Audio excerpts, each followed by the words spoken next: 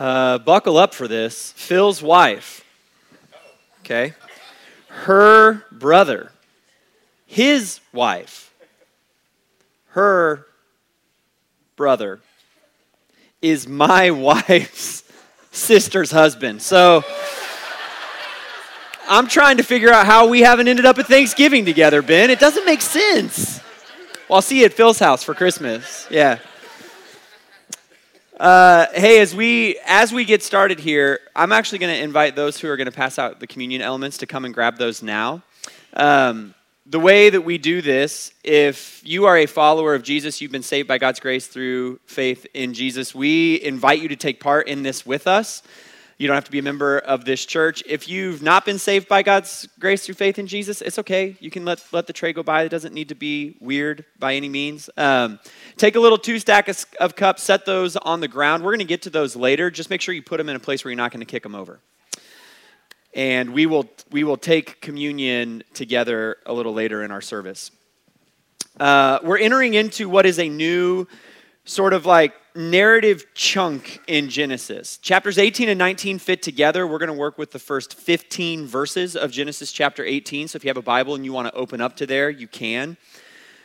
Genesis 18, 1 through 15 function as a sort of story inside a larger story that's taking place in Genesis 18 and 19. Malcolm Gladwell, author, kind of researcher, speaker, he says that the difference between a story and an anecdote is that an anecdote conforms to your expectations while a story does not. A story betrays your expectation and then spends the rest of the time either helping you understand why your expectation was betrayed or resolving the feeling of tension as a result of that. So a story isn't interesting until something unexpected happens. Romeo and Juliet, two families, they don't get along. It just kind of is what it is until you find out that one member from one family falls in love with another member from another family, and now your expectations have been betrayed, and we need to resolve that. The Lion, the Witch, and the Wardrobe. Some children get sent out of London in the middle of World War II so that they can be safe despite the bombings that are taking place there. They arrive at this really old house kind of out in the country. It's raining. They're trying to explore the house and get familiar with their surroundings. One of the girls, Lucy, goes into a room that's mostly empty, but it's got a cupboard. For whatever reason, she decides, I'm going to go into the cupboard. And when she goes into the cupboard, she comes out the other side in this incredible world, Narnia. Now my expectations have been betrayed. Please explain to me what is happening here. That's a story. That's where a story takes off. The question this morning, as we read 18, 1 through 15, is when does the unexpected thing happen? Specifically, when would an ancient Israelite person say that the unexpected thing happened in these 15 verses? Kind of ask yourself that question. Think about that while we read this. If you've got it open in front of you, this is Genesis chapter 18, verses 1 through 15. It says this, "The Lord appeared to Abraham at the oaks of Mamre while he was sitting at the entrance of his tent during the heat of the day. He looked up and saw 3 men standing near him. When he saw them, he ran from the entrance of the tent to meet them, bowed down to the ground, and said, 'My Lord, if I have found favor with you, please do not go on past your servant. Let a little water be brought, that you may wash your feet and rest yourselves under the tree. I will bring a bit of bread so that you may strengthen yourselves. This is why you have passed your servant's way. Later you can continue on.' 'Yes,' they replied, 'do as you have said.' So Abraham hurried into the tent and said to Sarah, 'Quick, knead 3 measures of flour and make bread.' Abraham ran to the herd and got a tender choice calf. He gave it to a young man who hurried and prepared it. Then Abraham took curds and milk, as well as the calf that he had prepared, and set them before the men. He served them as they ate under the tree. 'Where is your wife Sarah?' they asked him. 'There in the tent,' he said. The Lord said, 'I will certainly come back to you in about a year's time, and your wife Sarah will have a son.' Now Sarah was listening at the entrance of the tent behind him. Abraham and Sarah were old and getting on in years. Sarah had passed the age of childbearing, so she laughed to herself. 'After I am worn out and my Lord is old, will I have delight?' But the Lord asked Abraham, 'Why did Sarah laugh, saying, "Can I really have a baby when I'm old? Is it anything impossible for the Lord? At the appointed time, I will come back to you, and in about a year she will have a son.' Sarah denied it. "I did not laugh," she said, because she was afraid. But he replied, "No, you did laugh." This is the word of the Lord. Let's pray. God, thank you for your word. God, would your Spirit speak to our hearts this morning? Comfort us, challenge us, convict us. God, according to the truth of who you are, what you've done for us in Christ, would your Spirit move us into deeper places of trust, move us into deeper places of repentance, confront the places within our hearts where despite our belief, maybe there's still a little unbelief. Would you do that for your glory, for the good of your people? We pray in Jesus' name. Amen. Here's how we're going to do this.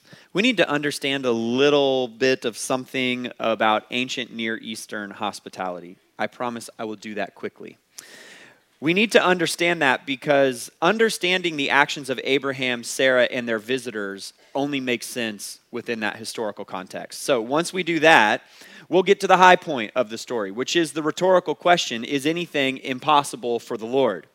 See that in its context, and then take a step back and give ourselves some applications by way of just 3 simple reminders. We're going to start at the end, and which is the answer to the question, is anything impossible for the Lord? That answer is nothing is impossible for God Almighty. Now let's work our way there. Verse number 1. The Lord appeared to Abraham at the oaks of Mamre while he was sitting at the entrance of his tent during the heat of the day.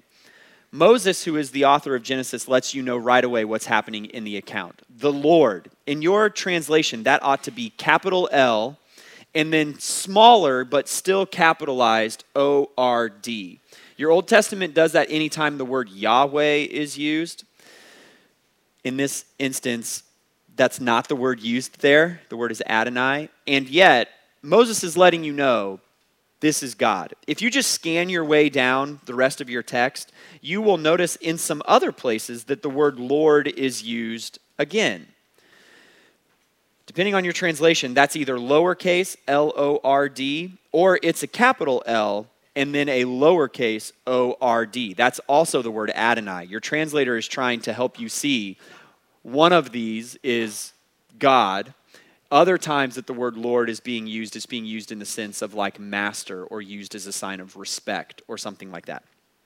So, we're told the Lord appears to Abraham in the middle of the day while he's near his tent resting in the shade of a tree. That was a normal thing that people did then. When it got really hot in the middle of the day, you took a break from your work, you went back home, you either took a nap or you just rested for a little while. I have been petitioning for that for years now. It would seem as though in the text, Abraham just sort of sees these 3 men standing at a distance in the middle of that rest period. And it is impossible to say with certainty. But the immediate question that jumps to my mind is, does Abraham know that one of these 3 individuals is the Lord? Moses is letting us know that, but in the moment, does Abraham know that that's the case? Hebrews 13 appears to allude to this whole account, Genesis 18 and 19, when it says that we're to be hospitable to one another because in showing love to each other, some have unknowingly hosted or entertained angels.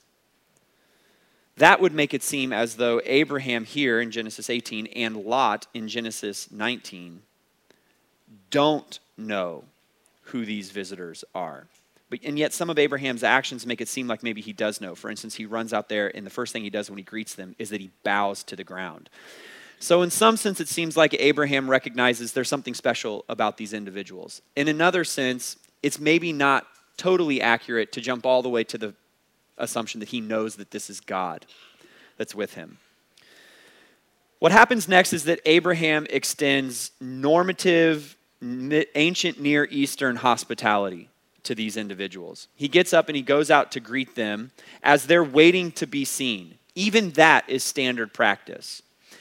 Everyone in this little hospitality song and dance is navigating the possibility that the other party is a threat.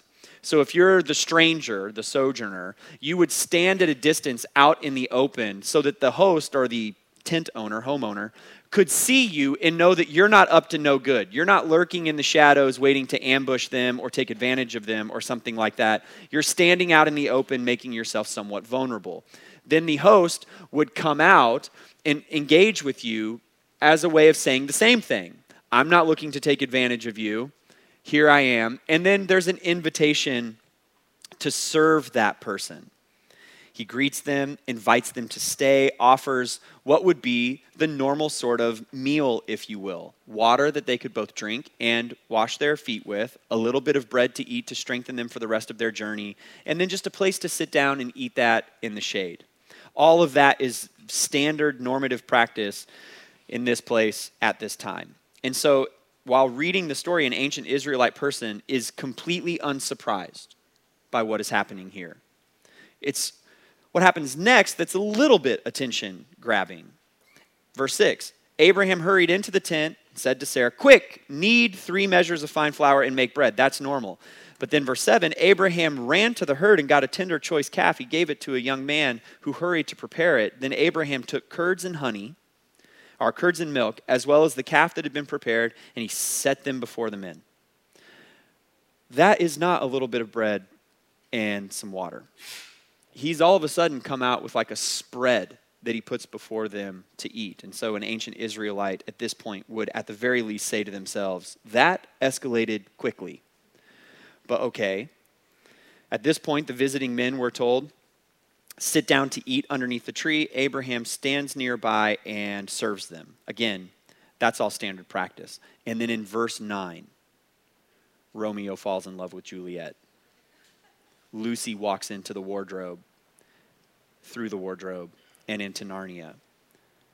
The guests, who would not normally address, inquire, or even talk about Abraham's wife, ask for her by name. More specifically, by the new divinely given name that she just received. Verse 9, where is your wife, Sarah? Not Sarai, Sarah. An ancient Near Eastern guest does not ask about the host's wife. That is wildly inappropriate. An ancient Near Eastern guest does not ask about the host's wife by her first name. That would be offensive. An ancient Near Eastern guest does not ask about the host's wife by her new divinely given name because that would be impossible. And so at this point, an ancient Near Eastern reader leans forward and says, "Excuse me, what? Now you have my attention." And the rest of the story, the conversation that plays itself out, is an attempt to resolve your betrayed expectations or to explain why it is that your expectations have been betrayed. There's not necessarily something to learn about God or these covenant promises that we're seeing in the early parts of Genesis, or even about Abraham in the first, let's say, 8 verses of the account. It's in the recorded dialogue after this question that our attention is supposed to be directed. And that makes intuitive sense to us, even as modern readers. Why? Because the high point of the story is the question, is anything impossible for the Lord? So our attention is already directed down there. But the real sort of power in all of that comes from understanding the twist, which is in verse 9. What happens from there? Abraham answers, and he says, well, she's there in the tent. And then the Lord, Moses again tells us that, capital L, lowercase, yet capitalized O-R-D. The Lord reiterates to Abraham, a year from now, I will return and you will have a son. Sarah hears that from inside the tent, and we're told that she laughs. The CSB says that both her and Abraham are old. In fact, it says that Sarah had passed the age of childbearing. If you just took that in the Hebrew and sort of tried to transliterate it as directly as you could into English, it says that she was beyond the way of womanhood, which means that she was past menopause. You want to talk about betraying your expectations? You didn't expect to hear that this morning. Sarah is beyond menopause. And so she says, I cannot have a child. It is physically biologically not possible for my husband and I to conceive of a child. And so she laughs to herself, right? She doesn't say that out loud.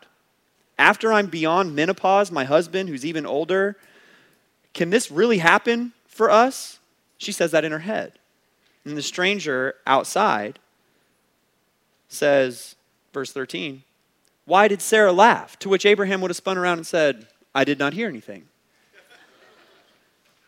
What do you mean, why did she laugh?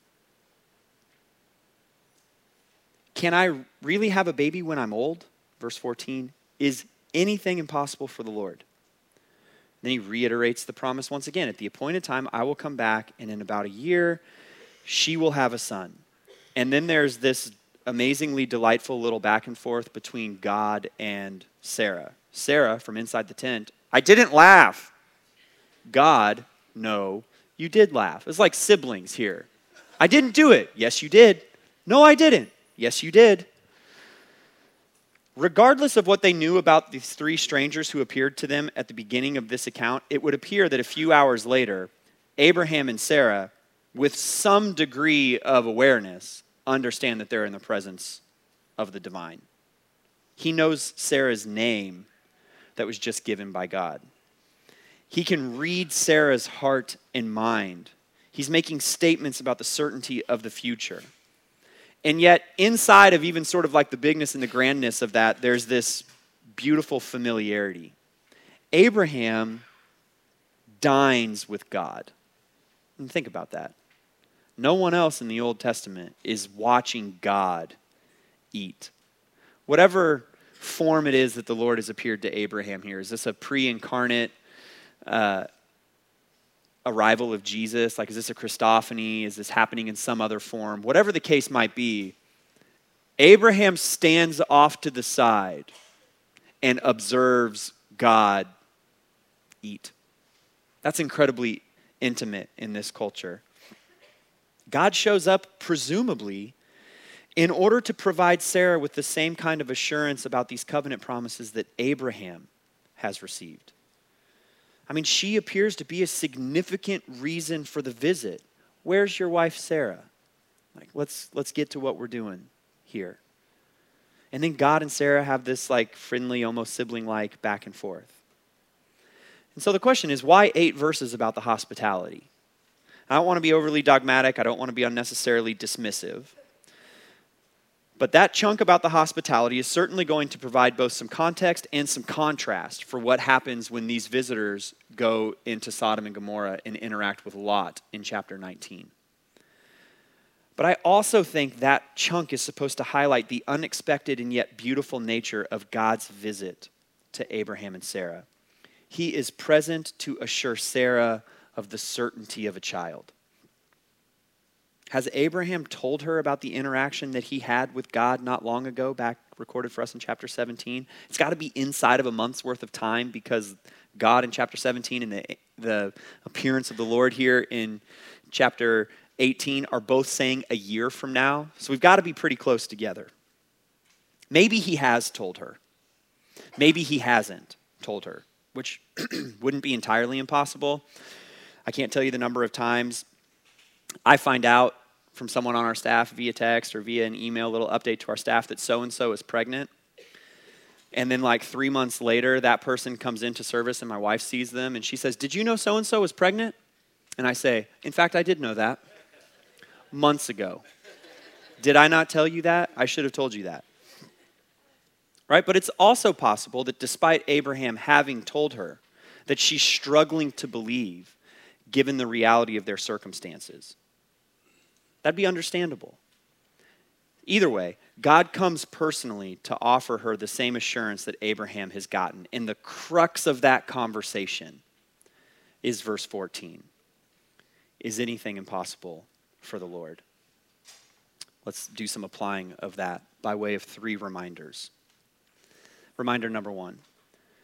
No earthly problem will prohibit God from fulfilling his biblical promise to create a global people. We don't need to be overly restrictive with the bigness and the boldness of the Lord's rhetorical question here, but I do think it's always right to start our application with the most direct biblical context. In this case, God is reiterating for the third or fourth time to Abraham, but for the first time directly to Sarah, that the fulfillment of his promise that they will have a child is possible. That the fulfillment of his promise that he will create a global people from Abraham, that is possible. So Sarah says to herself, well, Abraham, he's older than dirt, and I'm beyond the biological capacity for childbirth, to which the Lord replies, what's your point? I need not be confined by your perceptions of what is and is not possible. Trust me when I say that your human limitations are no barrier to my eternal plans and infinite power. Sarah, is anything impossible for the Lord? That theme plays itself out throughout Scripture. In fact, twice in the Gospels, there are direct statements about it. In an inverted sort of situation, the angel Gabriel appears to Mary. Now, she's not beyond the childbearing age. She hasn't yet engaged in the necessary processes by which you conceive a child. Yes. In that conversation, when Mary says, hold up, this is not physically possible, Gabriel replies, for nothing will be impossible with God. What's Gabriel's response? So what's your point? God need not be confined by your perceptions of what is and is not possible. Trust me when I say to you that your human limitations are no barrier to his eternal plans and infinite power, for nothing will be impossible with God. He has made a promise of a global people in covenant relationship with him through this child of promise, and he's going to bring that child through you, Mary. Nothing will stop it. The second instance involves John the Baptist. He's out in the wilderness calling for people to repent because the king and the kingdom have drawn near, and as he's preaching that message in the wilderness, ahead of Jesus' public ministry, he encounters a group of religious leaders. These folks live as though the fact that they're just born Israelite, they're Jewish, and they do a good job following the law means that they will be saved. Why are you telling me I need to repent? I'm Jewish. We follow the law. To which John the Baptist replies, do not presume to say to yourselves, we have Abraham as our father, for I tell you that God is able to raise up children for Abraham from these rocks. Nothing is impossible. No earthly problem will prohibit God from fulfilling his biblical promise to create a global people. So what does that mean for us? Well, I would ask you some questions. Can your child who has wandered away from the faith, maybe for decades, be saved? Is anything impossible for the Lord? Can God bring revival to our increasingly secular and post-Christian nation and world? I don't know. Is anything impossible for the Lord? Can the tide shift to a more healthy and beautiful view of the church and the gospel in our nation? Is anything impossible for the Lord? Can God bring the power of the gospel to that people group on the other side of the world who has never been reached and has no access to it and doesn't even have scripture in their language? Is anything impossible for the Lord? Older generations, as you look at younger generations, both inside of our church and just in our world, and you observe anecdotally what sociologists and researchers are finding statistically, which is that we are in the midst of the largest religious shift in American history. And that shift is away from church and the gospel, not toward it. You look at that and you say, oh, these millennials and these Gen Zers, like, could anything ever possibly get them on track? To which I would look back at you and say, is anything impossible for the Lord? Our salvific imagination, for lack of a better phrase, is simply too stunted in this realm. I honestly think that's a significant part of what makes us hesitant to share our faith. We look at a situation and we say, God could not possibly, to which he would look back at you and say, is anything impossible for me? I could raise up covenant people from these rocks right here, and I will. Is anything impossible for the Lord? We lament over what we see as earthly problems when the fact of the matter has never been one of earthly power. It's always been about Him and His eternal promises and His infinite power, not our human cunning or our human sharing capability. And so we get real quiet. Why? Because we can't fathom a situation in which God could overturn the thing that we're looking at. And He looks down and He says, it was never about you overturning it. It's always been about me. And is anything impossible for the Lord? Let's go a step further. Reminder number 2. Never lose the wonder of friendship with God brought about by covenant righteousness. What's the outcome or one of the gifts of being among God's global people? Well, as we've seen in Genesis, one of those gifts is that by God's grace, we're credited a righteousness that is not ours. It's credited to us on the basis of Jesus' righteousness. And when that happens, we're ushered into a relationship with God Almighty. And it is not one where He is like a begrudging, sort of resigned, I guess I have to sort of relationship with His people. It is genuine friendship. Think about that.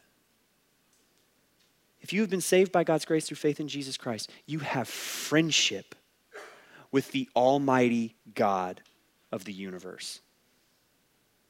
We're swept into that. One of the greatest gifts of the covenant is friendship with God. That's what Abraham has. Both the Old Testament and the New Testament confirm that. In Isaiah 41, verse 8, God is describing His people. And He says, you, Israel, my servant, whom I have chosen, descendant of Abraham, my friend. Straight from the mouth of God. James chapter 2 picks that up in the New Testament. Scripture says that Abraham believed God and it was credited to him as righteousness, and he was called God's friend. Genesis 18 in a narrative form is attesting to that. Part of ancient Near Eastern hospitality was that it reduced the chance of threat by turning strangers into friends. You brought them near, served them, ate a meal with them, had conversation with them. And who did Abraham just dine with? God, his friend. That's powerful in and of itself. But think about the situation. God, out of no compulsion from anyone else, comes to Abraham and Sarah for the expressed purpose of kindly and graciously assuring Sarah of His promises. God, under no compulsion, talks to Sarah with striking familiarity. God, under no compulsion, in verse 17, is going to decide to share with Abraham the judgment that's coming to Sodom and Gomorrah. And then God, under no compulsion from anybody else, is going to allow Abraham to speak into those plans. What? He's friends with God. Brother or sister in Christ, you have friendship with God. Not in a begrudging, resigned, I guess I have to sort of relationship. God does not look down at you and think to Himself, it's Steve again. And he's asking about the same thing for the 1,000th time. He doesn't think to himself, Jennifer gets this wrong every single time, and I'm tired of it. Jordan, to save his life, could not be obedient to the thing that I'm asking. No, He looks down on you and He says, Steve or Jason or Jennifer or Jordan or Lauren or Phil, you are my friend. And on the basis of covenant righteousness given to you by the work of Jesus Christ, I will not ever turn my back on that. A friend who's closer than a brother. That's what you have. Genuine friendship. And so, is it any surprise? Grab your elements. That the night before Jesus is betrayed, He would sit down with His disciples and do what? Serve them a meal, have conversation with them, wash their feet, share with them one more time. These are the things that are about to happen. This is what I'm going to do on your behalf. I mean, it's beautiful. Is it any wonder then that both Jesus in his own words and the book of Revelation point itself forward to what? Jesus says, I will not take this meal again until I do so with you in the kingdom of God. And Revelation would offer this picture of our intimate relationship with the Lamb, Jesus, as what? One where we all sit down at a table and share a meal. When sin has been eradicated, when the Son has come back and swept his global people up into his presence, how are we going to celebrate? With the intimate closeness of a meal as friends of one another, but most importantly, as friends of the Lamb, Jesus. You have genuine friendship with God. Never forget that. Don't ever lose the wonder of that. And so we take communion as both a reminder of gratitude backward, that our covenant righteousness was bought by the blood of Jesus and his body given for us on the cross, but also an expectant look forward that one day we will share friendship with him in a completely unhindered way as we sit down to dine together. Brothers and sisters, you got friendship with God. He bought it for you with a body given to you. Eat in remembrance of him.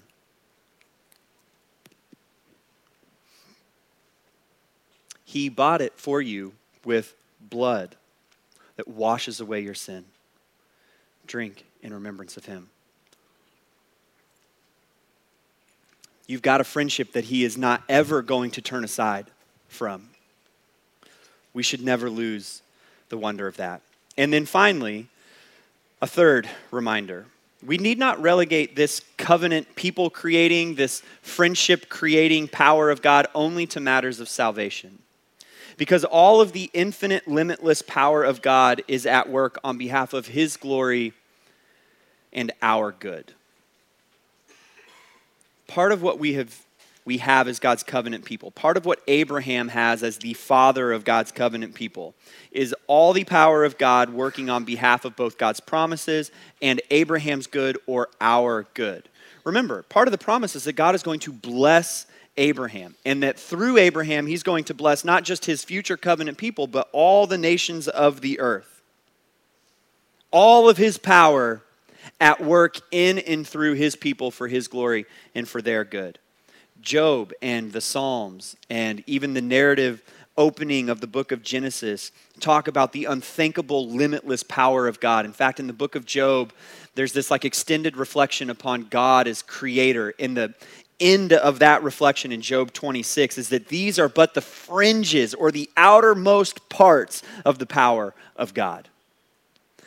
You look at the cosmos around you, and that's just the distant outer reach of what this God is capable of.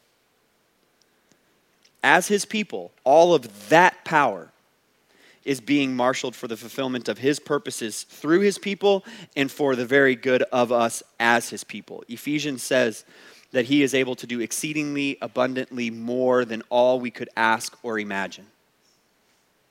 And we think to ourselves, okay, but can he really?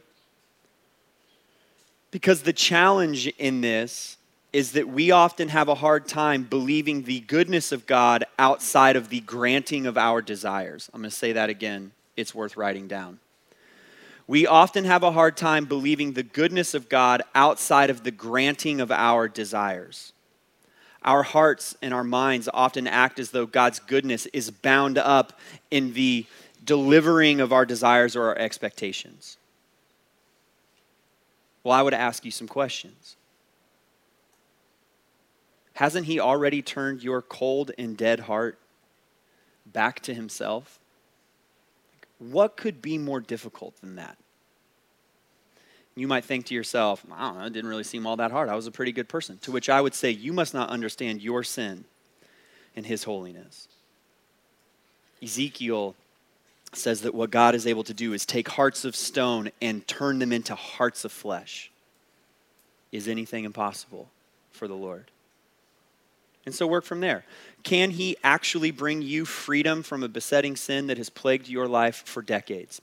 Is anything impossible for the Lord? Can he bring reconciliation into a relationship that's been long broken? Is anything impossible for the Lord? Can he restore your marriage or bring health back into a broken parent-child relationship? Is anything impossible for the Lord? Can he fulfill the longing inside of you for a spouse or for something else that you feel like is missing from your life? I don't know. Is anything impossible for the Lord? Can he help you see meaning and purpose on the other side of your parenting years or your career life? Is anything impossible for the Lord? The repeated scriptural demonstration is that God's goodness is always tied to the fulfillment of his plans and his promises and the display of his glory. And so, yes, he rescues the Israelites from slavery in Egypt, and he does so for the fulfillment of his plans, for the display of his glory, and for the good of the Israelite people. He raises up judges to save his people from their oppressors all throughout the book of Judges and just these downward cycles of sin and brokenness and darkness. And he raises up those judges for the display of his glory, the fulfillment of his promises, and the good of his people. He brings his people back from exile after their time scattered outside of their promised land. Why does he do that? For the display of his glory, for the fulfillment of his plans and purposes, and for the good of his people. Jesus does miracles, healings throughout the Gospels. Why does he do those? For the display of his glory, the fulfillment of his plans and purposes, and the good of people. And yet there's the reality that sometimes it seems as though God is not marshaling all of his power for my good, at least not the good that I want.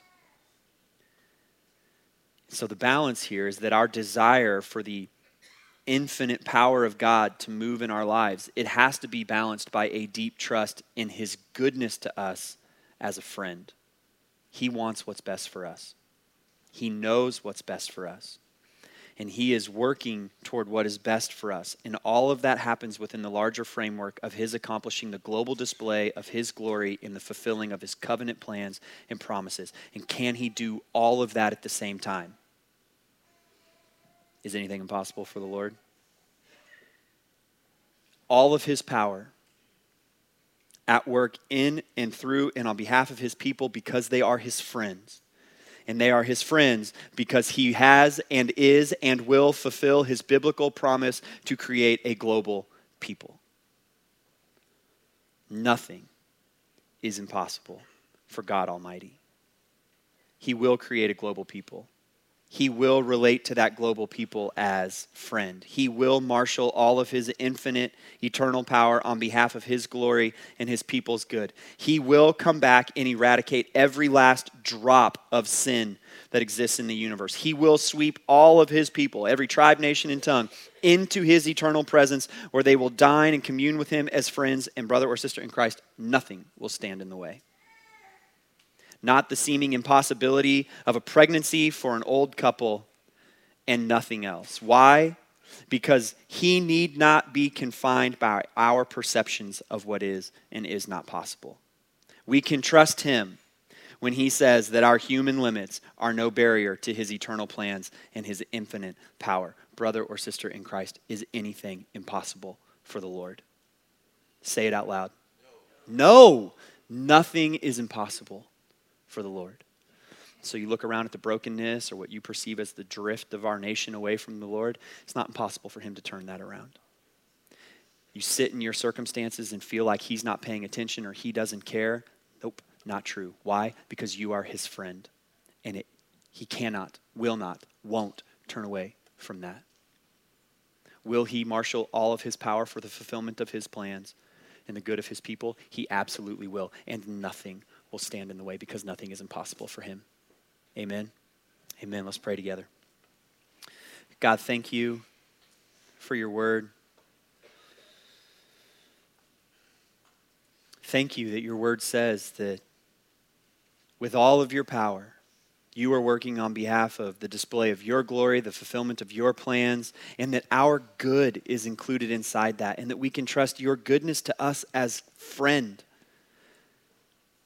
That you know what's best for us, that you're moving toward what's best for us, even when that maybe goes against or goes slower or works on a different timeline than we would want it to be. God, thank you that you will fulfill your biblical promise to create a global people and that by an unfathomable stroke of your grace, you have chosen to include me, us, inside that global people. God, would we not ever forget that? Would you ever remind us that nothing is impossible for God Almighty? Will we rest in and rejoice in that truth? Pray in Jesus' name. Amen. If you're able, let's stand up and sing. Jesus he's crucified. They take his body down from the cross. They lay him in the tomb. On the third day, some women come to the tomb. The stone is rolled aside, and they are dismayed because his body is not in there. And I will put the angel's words into the Tim Fritzen paraphrase. Why are you surprised? Is anything impossible for the Lord? Nothing, right? Including the fact that he got up out of there and is going ahead of you to the place where he told you he would be. You can go and see him. Amen? Amen. Just before Jesus is taken to be crucified, he prays. He's talking with his disciples, and he says this. He says, "This is my command, love one another as I have loved you. No one has greater love than this, to lay down his life for his friends." And he says, "You are my friends. I do not call you servant anymore because a servant doesn't know what his master is doing. I have called you friends because I've made known to you everything I have heard from the Father." Brothers and sisters in Christ, go from here and walk in your friendship with God Almighty. Nothing is impossible for him. We love you. Have a great day.